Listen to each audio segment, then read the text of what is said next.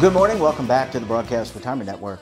I'm Jeff Snyder. This is BRN AM for Thursday, February 2nd, 2023. And our top story today, solutions to help employers help their caregiving employees. And joining me now to discuss this and a lot more, Ray McGrath is currently a caregiver for his mother. Ray, great to see you. Thanks so much for joining us on the program this morning. Oh, glad to see you as well, Jeff. Before we get into technology and what maybe you are using as a caregiver, how's your mom doing? My mom is still doing okay. I mean, or as well as could be expected. I mean, she's been on hospice now, typically it's 6 months. She's into her 15th month. So, we're thankful for that. But at the same time, it's been a slow, painful journey. And I know she's not really comfortable right now, but we're all trying to make her as comfortable as possible. Yeah, I know. I mean, you've been working really hard, and you said this is atypical. 15 months is atypical. Everything going well in terms of securing staff and people to assist her? We've had turnover, not so much me, but say the hospice agency and. When I say not so much me, I mean, I have a caregiver who I take care of or, compensate personally to help me out. But then my mom has help from the hospice and other insurance agencies, and they're having a hard time with staffing because it's we all know it's a low unemployment market, but it's also a difficult market to try and find people who can, pass all the screens and have the necessary skills to take care of, in some ways. I know it's a caring job, but it can be also very challenging mentally for someone to take care of someone who's, in declining health. Yeah, well said. Ray, I want to talk a little bit this morning. We've got two great segments. This first one, I want to talk about technology. And as a caregiver, you're also a professional, work in the asset management and financial services world. Let's talk about technology first. And you mentioned staffing, caregivers. Are there websites and or apps that you're using to help in your research for staff, for your mom? Initially, yes. When I first realized my mom was going to be, needing hospice care, and that I couldn't provide 24/7 care because she wanted to live in her own condominium, so to speak. So I used a variety of apps to try and search and find people. But in the end, I had a hard time finding folks that wanted to either, they wanted to just do 40 hours a week or not weekends and things like that. So in reality, I went back to traditional methods, friends and family who are kind of in my demographic, who were also trying to take care of their elderly patients, and who they've used and relied on, and different networks. So like more community networks or church groups. And basically I found a few individuals, and then I had a choice at the time of people primarily from word of mouth or references from friends or peers. That's how it worked for me. Yeah, I think that's pretty interesting, given that we live in this world of social media and technology, but yet it's still the community, the actual physical community. Maybe that's the lessons there for the metaverse proponents. Ray, I want to ask you about finances, not personal finances, but what about technology to manage, now forgetting your budget, but your mom, there's a budget there allocated to caregiving. How do you tackle that? Do you use technology to do that? No, pretty much with my mom, I have a power of attorney. So, I mean, that's been helpful. And I've been able to use that to tap into her, monthly Social Security checks and payments. So I've been able to pay her bills, and then, I make up the shortfall as well. So really, I haven't used a lot of tech. I mean, I do online banking, but it's really as a power of attorney for her. So initially in the beginning, it was a lot of running around to the bank to try and, they wanted to see original documents from the attorney saying that I had power of attorney, and then they need to put it on file. And then once they had that on file, then I was able to make transactions, to pay my mom's, taxes and utility bills, things like that.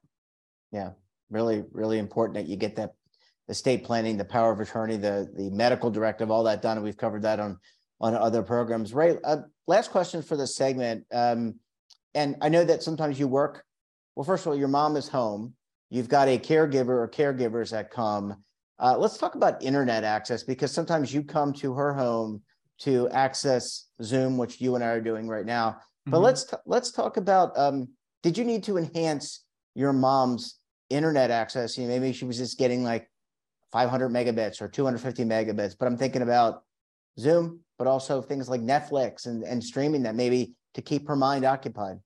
That's exactly it, Jeff. So my mom really only had basic cable, so I had to add Wi-Fi and things like that, so that because even though I have a caregiver that stays with her for most of the week, a couple of days a month, I am the caregiver, so I'll stay with her for 3 or 4 days a month just to give the caregiver a break. And during those periods, you know, especially if it's when I'm working, I need access to Zoom, so I had to enable her home to have Wi-Fi so that I could continue. Fortunately, you know, you touched on a little bit. I'm somewhat blessed in that I can work remotely since the pandemic, and it allows me then to, the days where I have to be with her, I can work remotely from another room and conduct all my Zoom meetings. And does the technology help, for example, connectivity for the caregiver? I'm thinking about, you know, the vitals, all the things that the caregiver needs to do in order to track your mother's care, her, you know, things like her blood pressure, heart rate, all the things that, you know, we have Fitbits now and things that do that. But is any of that necessary for your mom, or is it really just focused on internet access? Yeah, it's, at least in my mom's case, it's none of that. I mean, there are nurses that stop in to see her 2-3 times a week, and they'll check her oxygen levels and things like that. But they're logging it into their own tool that the hospice company provides, I guess you could say. But really, the only technology my mom is using is, yes, to stream TV, which you know, lately she hasn't been too interested in. But really, the only one using technology there is myself, just to conduct my work or business, you know. Well, Ray, I need to take a very quick break. When we come back, we'll talk about what employers can do to improve the mental health of caregivers. You're going to want to stay tuned right here on BRN AM.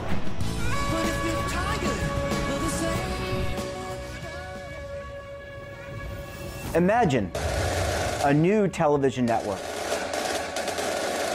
that will make you richer, healthier, and in control of your financial future.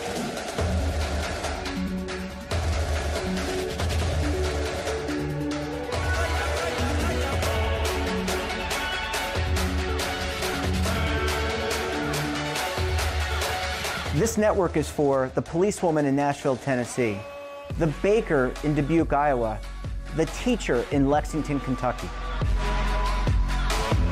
We want to make the idea of savings and retirement culturally relevant.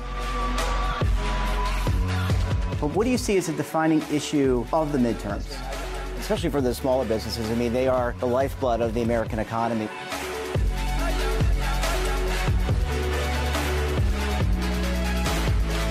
Featuring exclusive interviews, current affairs, and docuseries. 33 years old, you retired early. The philosophy is money only matters if it helps you live a life that you love. But you got to start thinking about retirement as soon as you get in. The Broadcast Retirement Network will drive very high engagement with premium partnerships. So this isn't retirement and savings for your parents or grandparents. This is for all Americans. And we're going to change the way you think about money.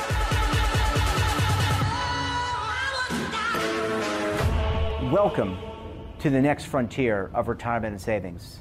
This is BRN, the Broadcast Retirement Network. Are you stuck with a low credit score, a credit report and score that's causing you to be denied credit or pay higher interest rates than others for the same things? Then do what Terrence did and call Credit Repaired for your free credit evaluation to help restore your credit. I started thinking about buying a new house, and my score wasn't where I needed it to be. I called and spoke with one of the representatives, and we just had a good conversation, and I liked what he was saying. Just one call for his free credit evaluation was all it took to start back on the track to repairing his credit. seeing the deletions and I'm getting the report, so I know something's being done. It does make a difference to me. All it takes is one call to get started. Credit Repair has given me a second chance to have a better credit score. Don't let a low credit score hold you back another day. Do what Terrence did and make the call for your free credit evaluation. Call 800-819-4152. That's 800-819-4152. Again, 800-819-4152.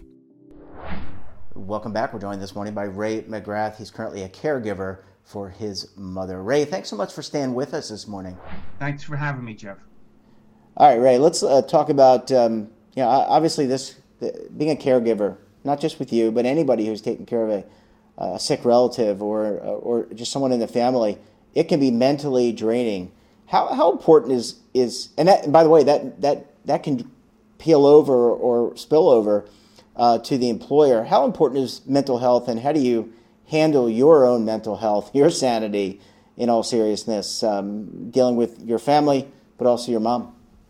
Right. Well, in some ways, I do get envious when I talk to folks who may be working in maybe public industry, not private industry, and they have a different level of benefits, so they're able to take a 1-year leave to take care of a parent or what have you.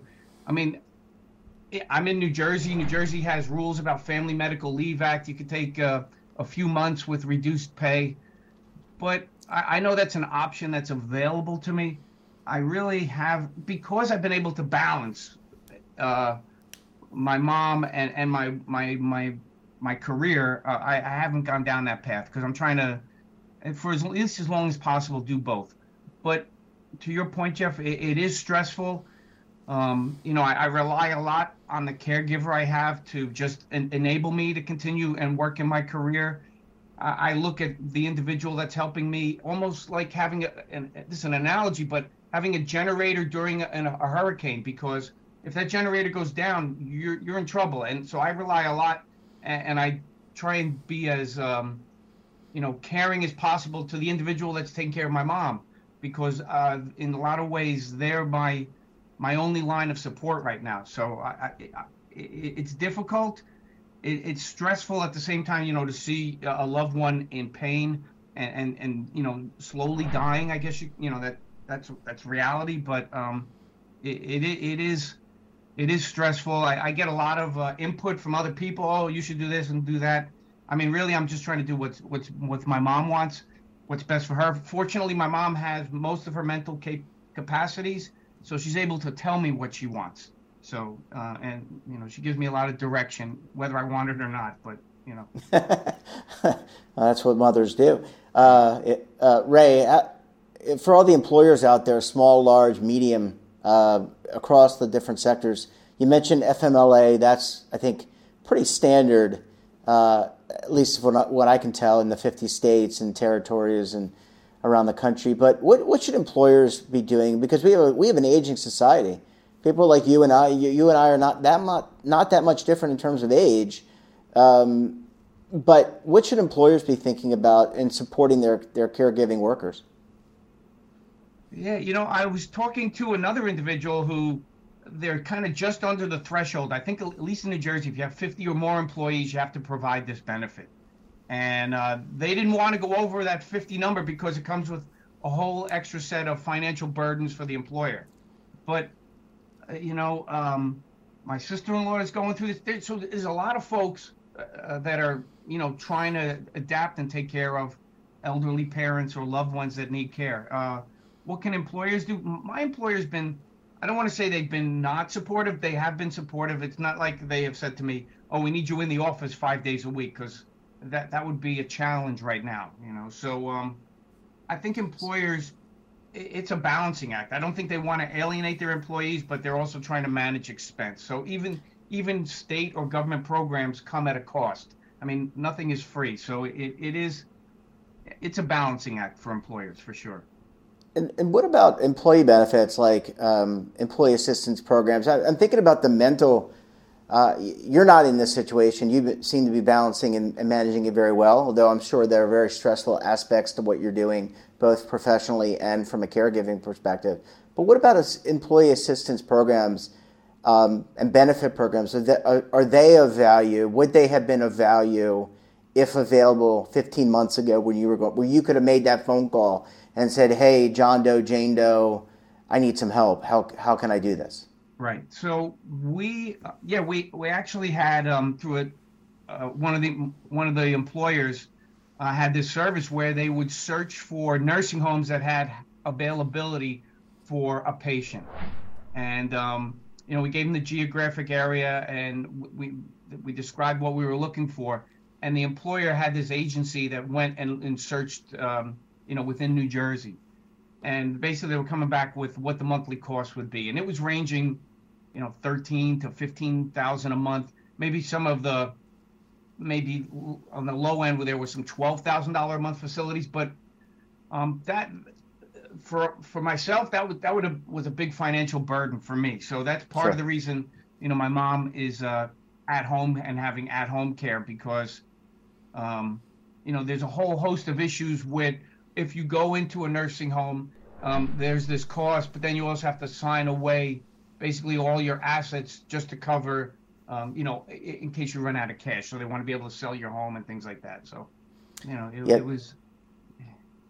Yeah, you're right. Those are important decisions. And a lot of people watching this may not be aware. If you haven't gone through it, that was probably pretty eye-opening for you, having not gone through this before.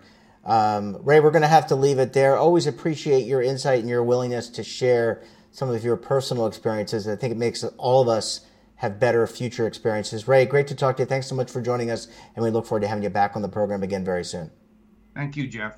That wraps up this episode of BRNAM. Have a topic of interest, someone you think we should talk to, drop us a line. And don't forget, for all the latest curated news and lifestyle, wellness, finance, tech, so much more, and all in one place, check out today's edition of our daily newsletter, The Morning Pulse. Want to search our archives, check out our latest content, we'll visit our website, and of course, all of our streaming partners.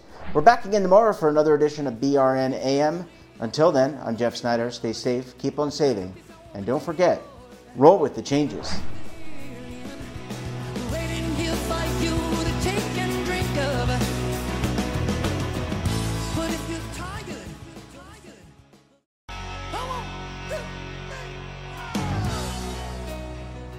Now is your opportunity to co-create content around any topic on the First Lifestyle and Wellness Network. Reach a global audience through our platform and co-own exclusive branded content. All of our programs are available on demand and also as audio-only podcasts, so you can take us on the go. Broadcast Retirement Network, available anytime, anywhere, and on any device.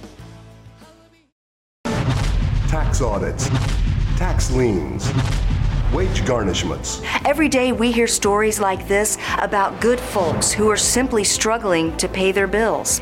Each of them are living a frightening IRS tax nightmare, and they are afraid it will destroy their lives. I'm a divorced single mom, and my ex-husband left me and the kids with a lot of unpaid bills, including unpaid taxes. I was really starting to show my stress on my kids because the IRS had sent me a letter demanding a huge payment from me. I couldn't afford it. So then the IRS was threatening to garnish my wages. I'm already living paycheck to paycheck. That would have put me over the edge financially. It truly seemed hopeless, but then a friend at work told her to call the tax relief line. The people at the tax relief line, they told me about something called innocent spouse relief. They worked it out so that all of the taxes from my ex are not my problem. I don't know how that works, and I don't care. All I care about is that I don't owe the IRS a dime, and they are not going to take my paycheck. Even if it seems hopeless, you should call the number on your screen right now. There is absolutely no cost for the call or the consultation. You are under no obligation. If you are worried that the IRS could garnish your wages, seize your assets, even take your home, call us right now. The Tax Relief Line is here to help you. Now you have a knowledgeable, professional team of tax experts that are ready to negotiate with the IRS and fight for you to save you money. The Tax Relief Line's professionals have successfully negotiated thousands of cases, reducing and sometimes even eliminating the tax debt for their clients. It's very easy to get started. Simply call the number on your screen right now. You don't have to live in fear anymore. The call and the consultation are free.